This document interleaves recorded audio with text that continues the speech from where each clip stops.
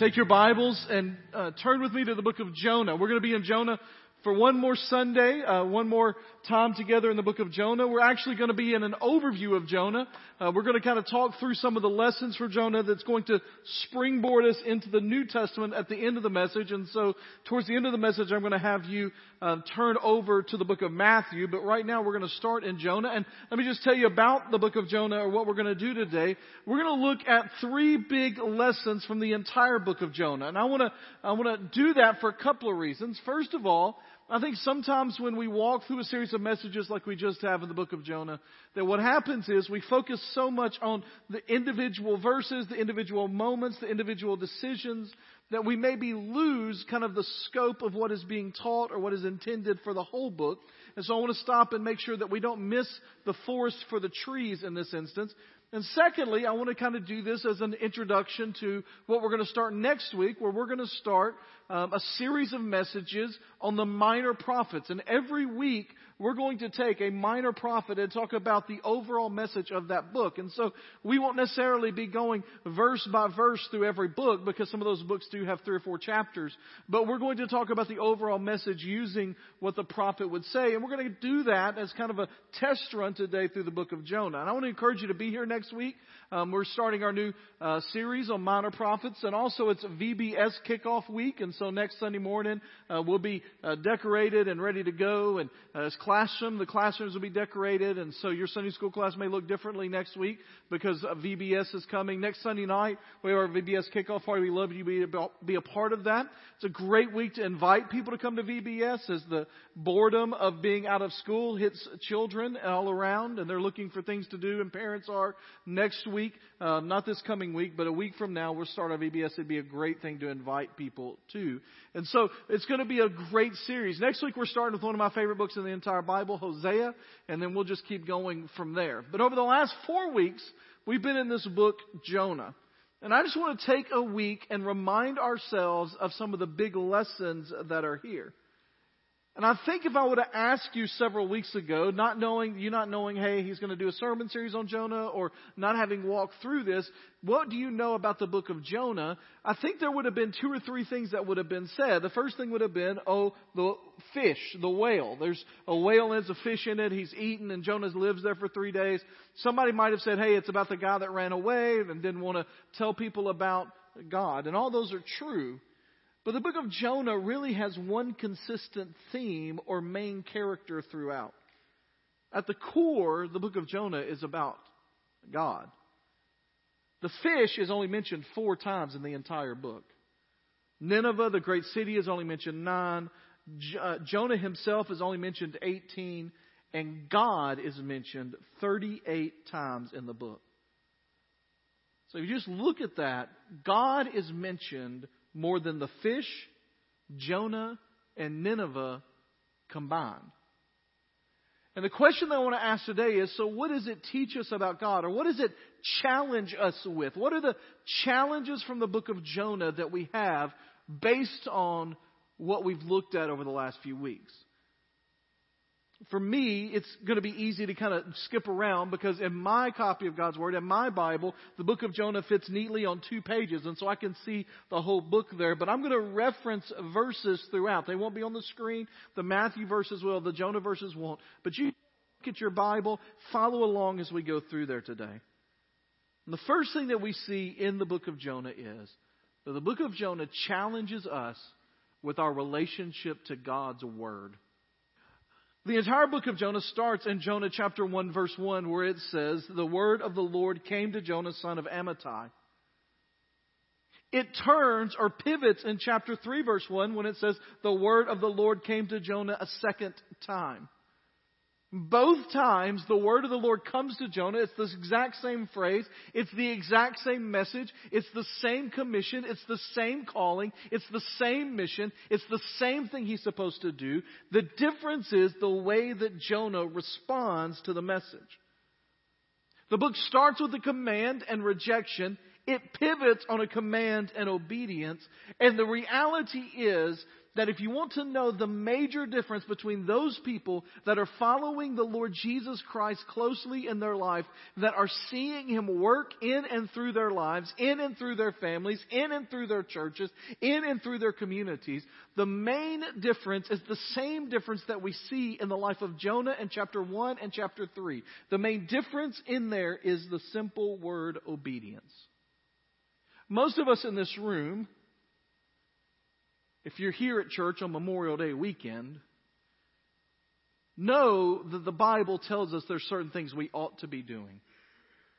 For most of us in this room, it's not a knowledge question. It's not whether we know what the Bible says. Now, we may not know the intricacies of it. You may not consider yourself a Bible scholar or even a strong Bible student, but you know the basics of what the Bible teaches us about how we ought to live our lives. And in the midst of that, the question becomes not do we know what we should be doing, are we doing what we should be doing? The real question is obedience, not knowledge.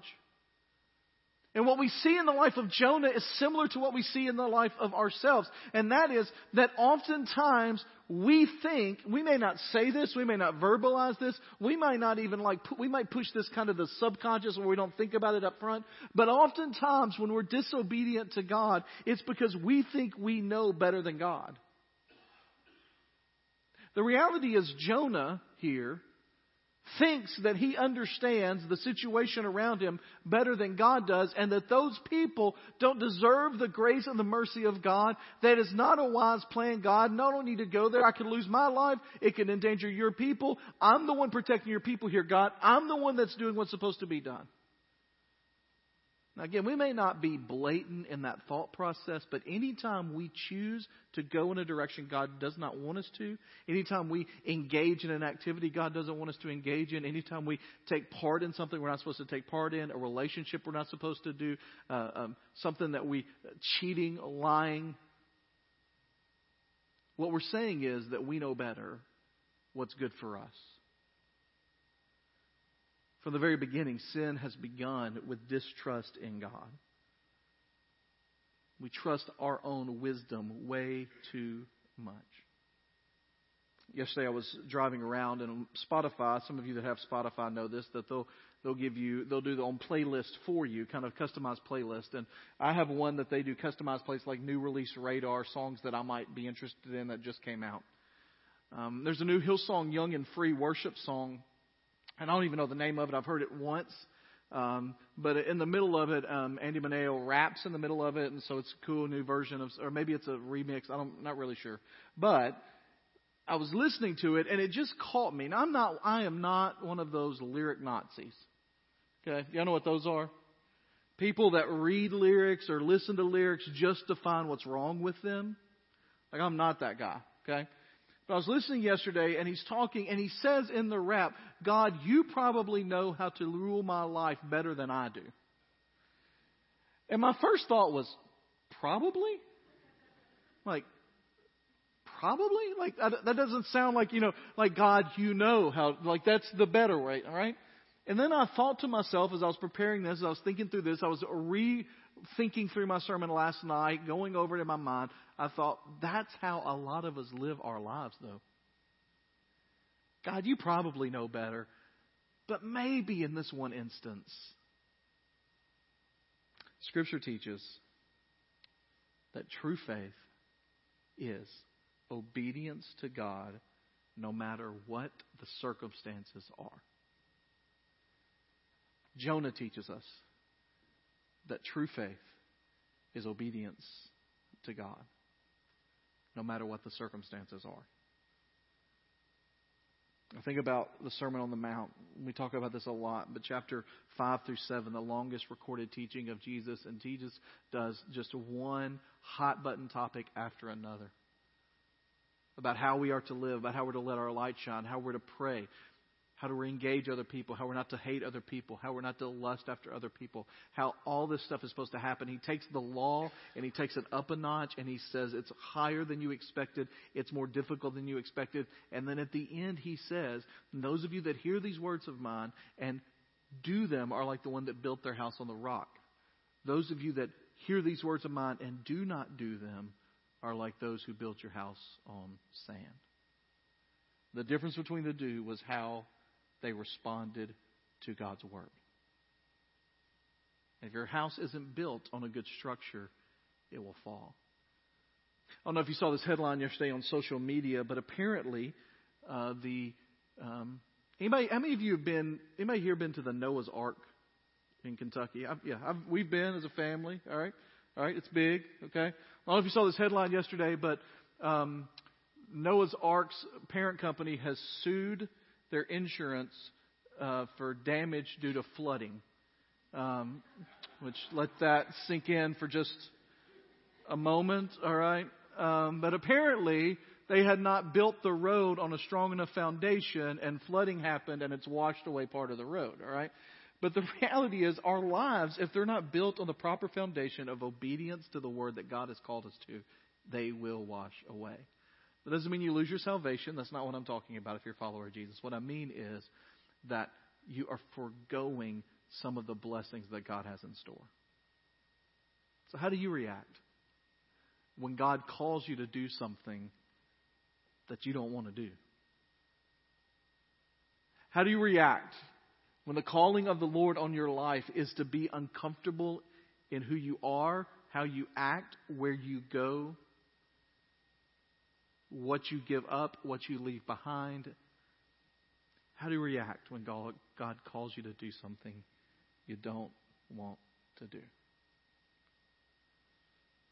Jonah teaches us, challenges us to truly trust the Lord and obey no matter what. The second challenge that he has, he also challenges us about our relationship with God's world.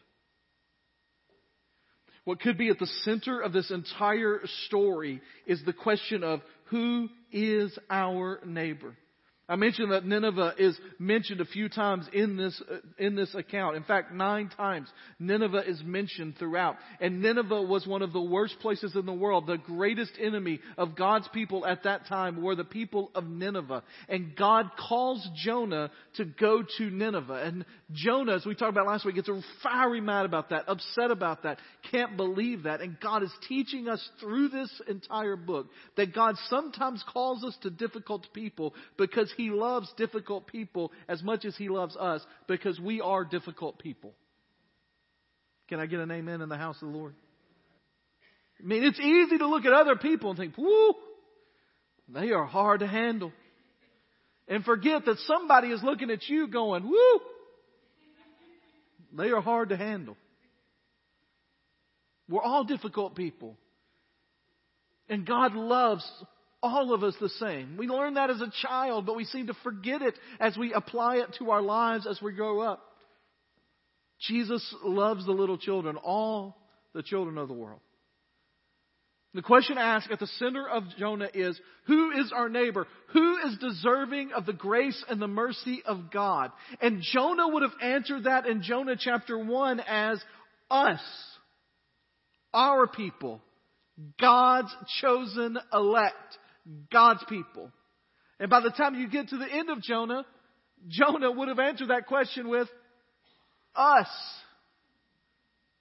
One of the tragedies of the book of Jonah is that in the book we don't see any kind of reconciliation for Jonah when it comes to his understanding of who the Ninevites are and their ability to receive the grace and mercy of God.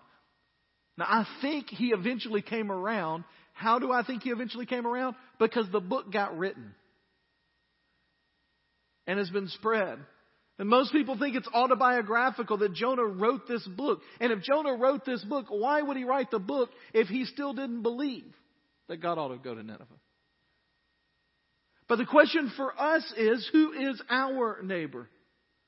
You see, Jonah wanted a God who would smite the bad people, the evil Ninevites, and bless the good people, the Israelites. And yet we know from Scripture time and time again, the Israelites who had all the benefits of being God's chosen people, that had the law written to them, that had the things of God, the temple of God, the tabernacle of God, the place of worship of God, the understanding of how to relate to God, those people made some of the worst decisions in the history of the world.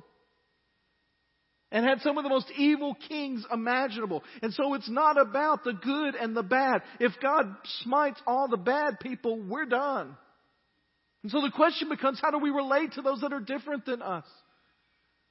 There's a place in Luke chapter 10 when it says one who was familiar with the law or an expert in the law. Now that's not like the law like a lawyer out there trying cases in a courtroom. That's like the law of God. And he says to Jesus, what do we need to obey? And Jesus says, well, you tell me. And he says, well, it says to love the Lord your God with all your heart, mind, soul, and strength, and to love your neighbor as yourself. And Jesus says, then that's right. And then it says, but wanting to justify himself. Man, there have been lots of bad decisions made in the history of the world wanting to justify yourself. But he says to Jesus, then who exactly is my neighbor? And it tells us in that case, what he's trying to do is to make sure he excludes the right people. And Jesus responds with a parable about a man beaten half dead on the side of the road. Preacher walks by and doesn't help him. A music minister walks by and doesn't help him.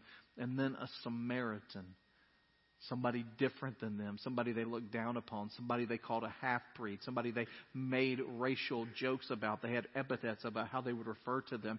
That Samaritan would stop and help the man on the road. And then he looks at the expert of the law and he says, who was a neighbor to this man? And the man reluctantly says, the one who stopped to give help. And he says, go and do likewise. Here's the reality. Our neighbor is anyone that we come in contact with on the face of the earth. And we are to treat them with love and respect and encounter them with the gospel of Jesus Christ. Because no man is more deserving of any other man in the salvation that God has given to us. In 2004, a Dutch filmmaker named Theo van Gogh was killed by a Muslim radical. The Dutch community around there became enraged. And so someone attacked a mosque in response to that attack and that killing. And someone from that mosque attacked a Christian church. And someone from that church attacked a mosque. And somebody from that mosque attacked a church. And before long, there was an all-out retaliatory strikes happening back and forth among those in the community. During that time, there was a Dutch Protestant minister by the name of Kees Sembrandi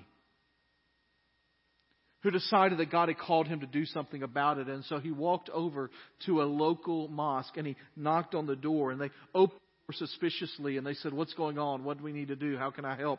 And then he says, listen, I just want you to know that I'm going to be standing out front here for the next little bit, and I'm going to make sure that nobody does anything to your mosque.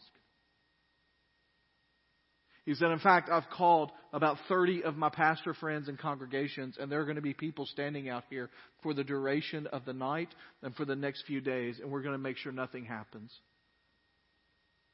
And so as that vigil went on, these Christians standing outside protecting a mosque, somebody from the local news decided to interview Kees, and they said, what caused you to do this? Is it because you've had an experience where you have sat down with a Muslim brother or sister and you have had your mind open to their ways? And he said, no, that's not what happened. They said, is it because all of this, there's this great pressure for us just to accept everybody and love everybody? He goes, no, that's accepting, I'm not accepting what they believe. And the reporter, confounded, said, then what was it that caused you to do this? And he said, it's really very simple. He said, I'm a follower of Jesus Christ, and Jesus told me to love my neighbor and especially my enemies.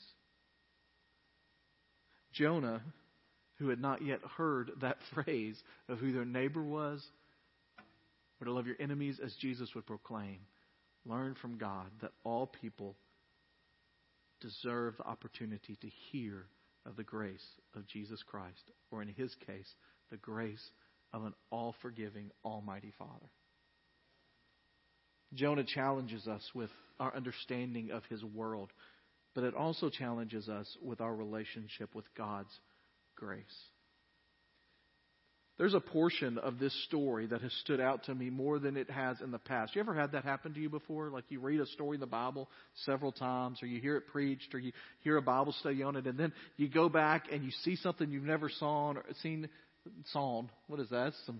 That's some Southern coming out right there, right? Well, I saw something I never saw before right there. And I've heard John. How many of you have ever heard the story of Jonah before we did this sermon series?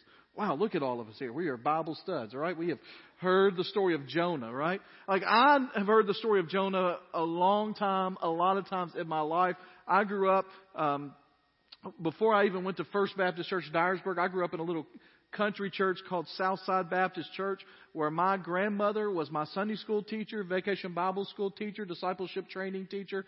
She was it. Her name was Nell Edwards, and she was feisty as could be. Great teacher. My mom actually put a picture up of her teaching GAs 70 years ago. She loved that stuff. All right. And here's the thing about Granny. Granny taught VBS. My grade, I don't know how this happened, but she only taught one grade of VBS, but it was my grade every year. She followed me. All right. So she must have thought, boy, I only got a week of VBS with him. But the thing about Granny was we didn't have just a week of VBS, because Granny liked to do trial runs of VBS. She wanted to make sure she was prepared for the other 2 kids that would be in that small church with me in Vacation Bible School. All right. It was my cousin and me who stayed with Granny and Gramps all summer while our parents worked. And there were usually 2 other kids, and that was our VBS class.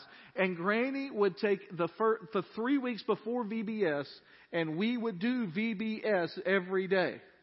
So she was ready for it. And so I heard the stories of VBS 4 times in a summer. Sunk in. I don't regret that at all. I'm thankful for that. But there's no telling how many times I've heard the story of Jonah. From Granny Nell and Granddaddy Rex and my mom and dad and Brother Buddy Boston, that was my pastor growing up, and Phil Jett, my father-in-law, was my pastor in college. There's no telling how many times I've heard it.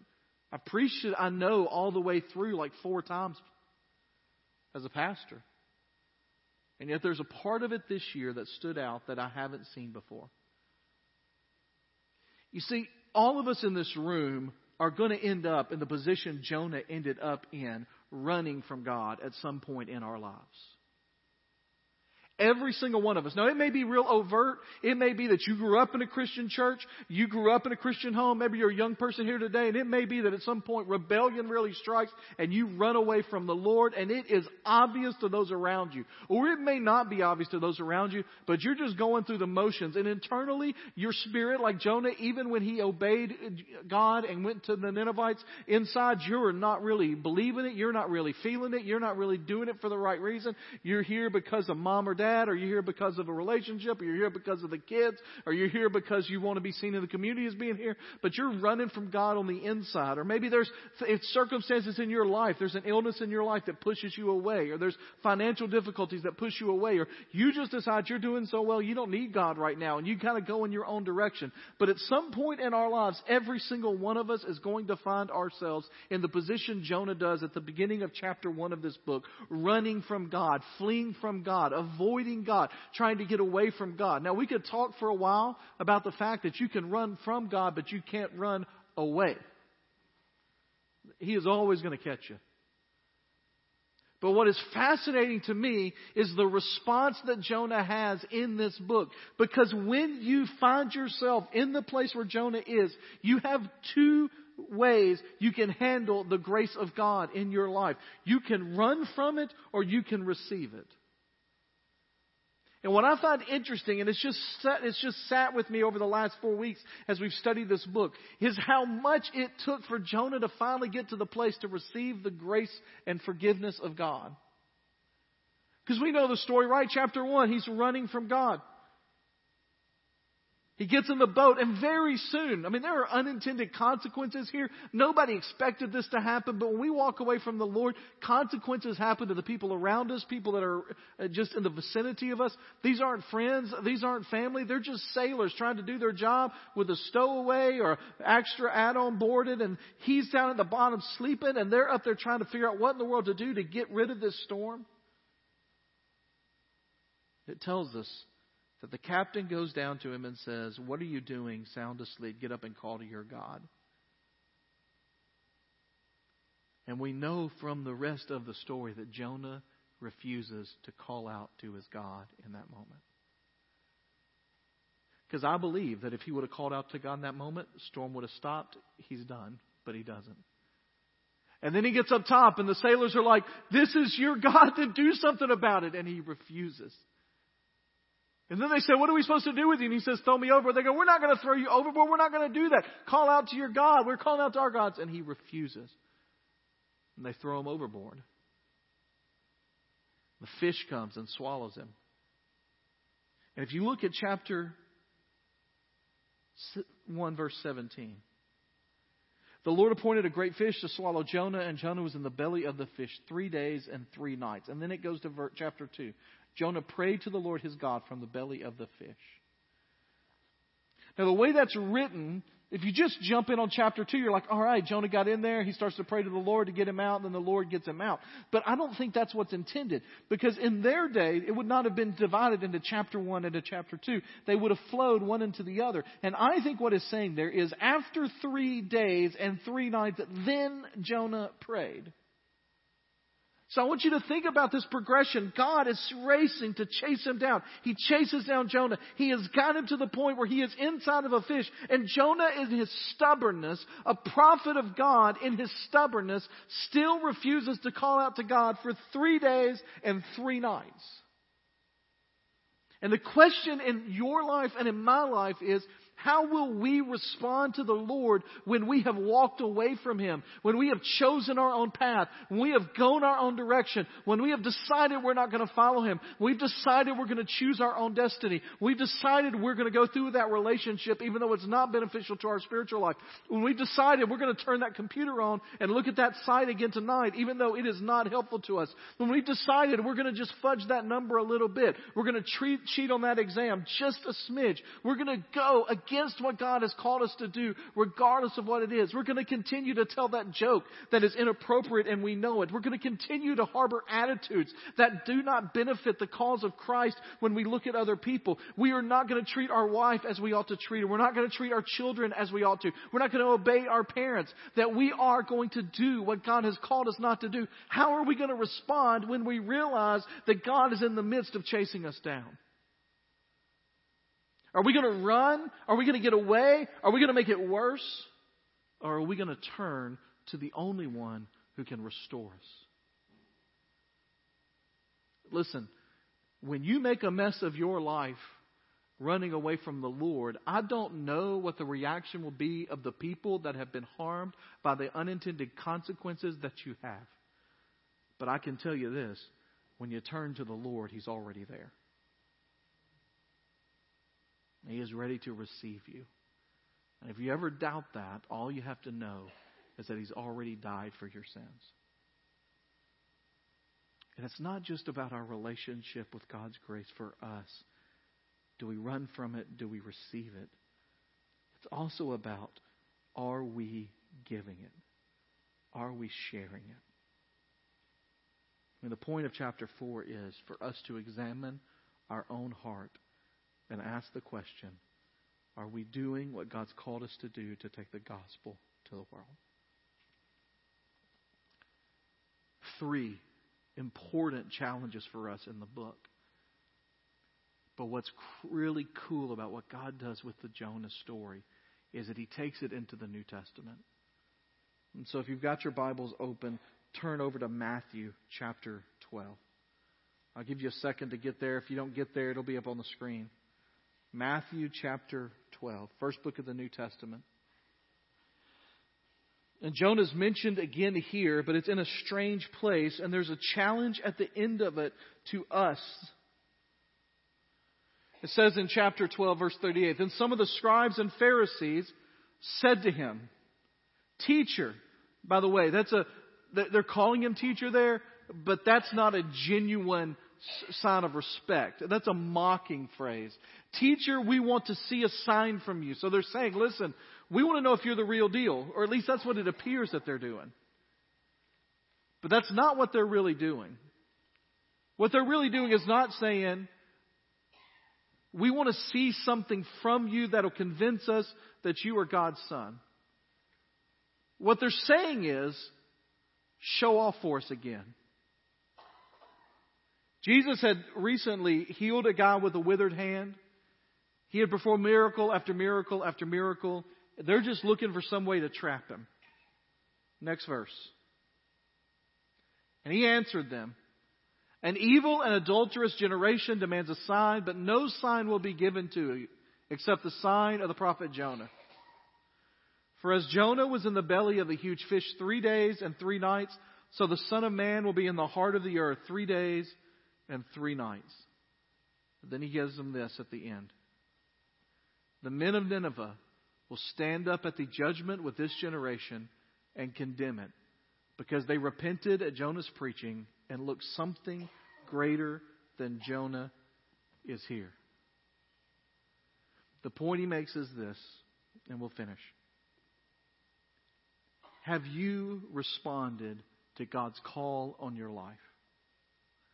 He says, I'm only going to give you one sign, and that sign is that I'm going to be dead, I'm going to be buried, and I'm going to come back from the grave. That I'm going to spend the same amount of 3 days in the earth as he did in the fish. But my message is greater.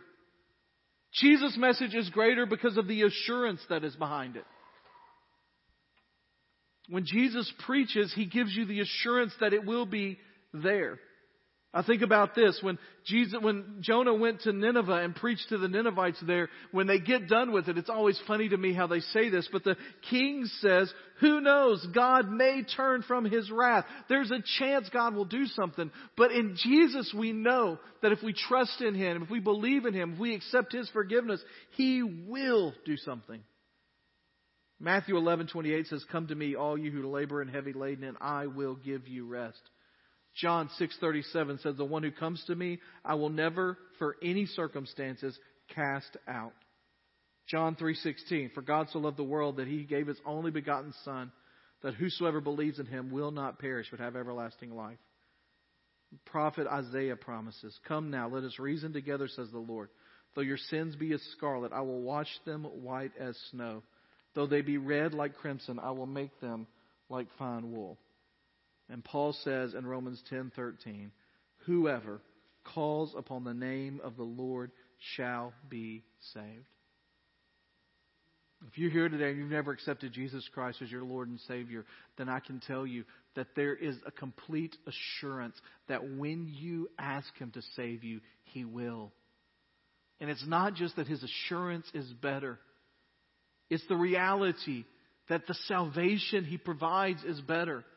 The Ninevites were a civilization that would repent, as we have in Jonah, but would turn back to their wicked ways and would be destroyed. The salvation Jesus offers is better because it is eternal. It is forever. He has taken our place, and that means what he has is now ours. And it's also better because his character is better. Listen to this comparison that a pastor wrote about Jonah and Jesus. He says, we can take comfort because although Jonah hated the Ninevites, he only went because God forced him to. Jesus could not have been more different. Jonah ran from his assignment. Jesus ran towards it. Jonah only came because he had to. Jesus came because he wanted to. Jonah sat outside the city and hoped Nineveh would be destroyed. Jesus stood outside Jerusalem and wept and pleaded for her salvation. The only reason Jonah delivered the message to Nineveh was to save his life. He knew if he didn't, God would kill him. Jesus delivered his message even though it would cost him his life. Jonah was thrown overboard into the sea because of his sin. Jesus was cast into the sea of God's wrath because of our sin. Jonah was taken down into the depths of darkness for 3 days because of his disobedience. Jesus was taken into the darkness of death for 3 days for our disobedience.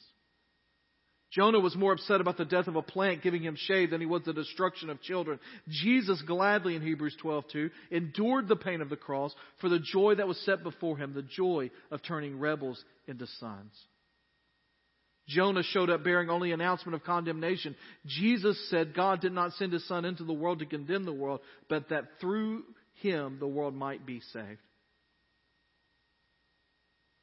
When God's mercy was extended to Nineveh, Jonah wallowed in self-pity and cursed God. Jesus depicted himself as a father who yearns for the return of his son so badly that he runs to meet him and forgives him before he even can say, I'm sorry. Jesus is the truer and greater Jonah. Verse 41 is haunting to me. The men of Nineveh will rise up at judgment with this generation and condemn it. For they repented at the preaching of Jonah, and behold, something greater than Jonah is here. We have no excuse. We have heard of the one who gave his life for us. And the response that we make today, the response that we make with our life, determines whether we will be condemned on that day by men who had very little hope, or whether we will celebrate with Jesus. Let's pray together.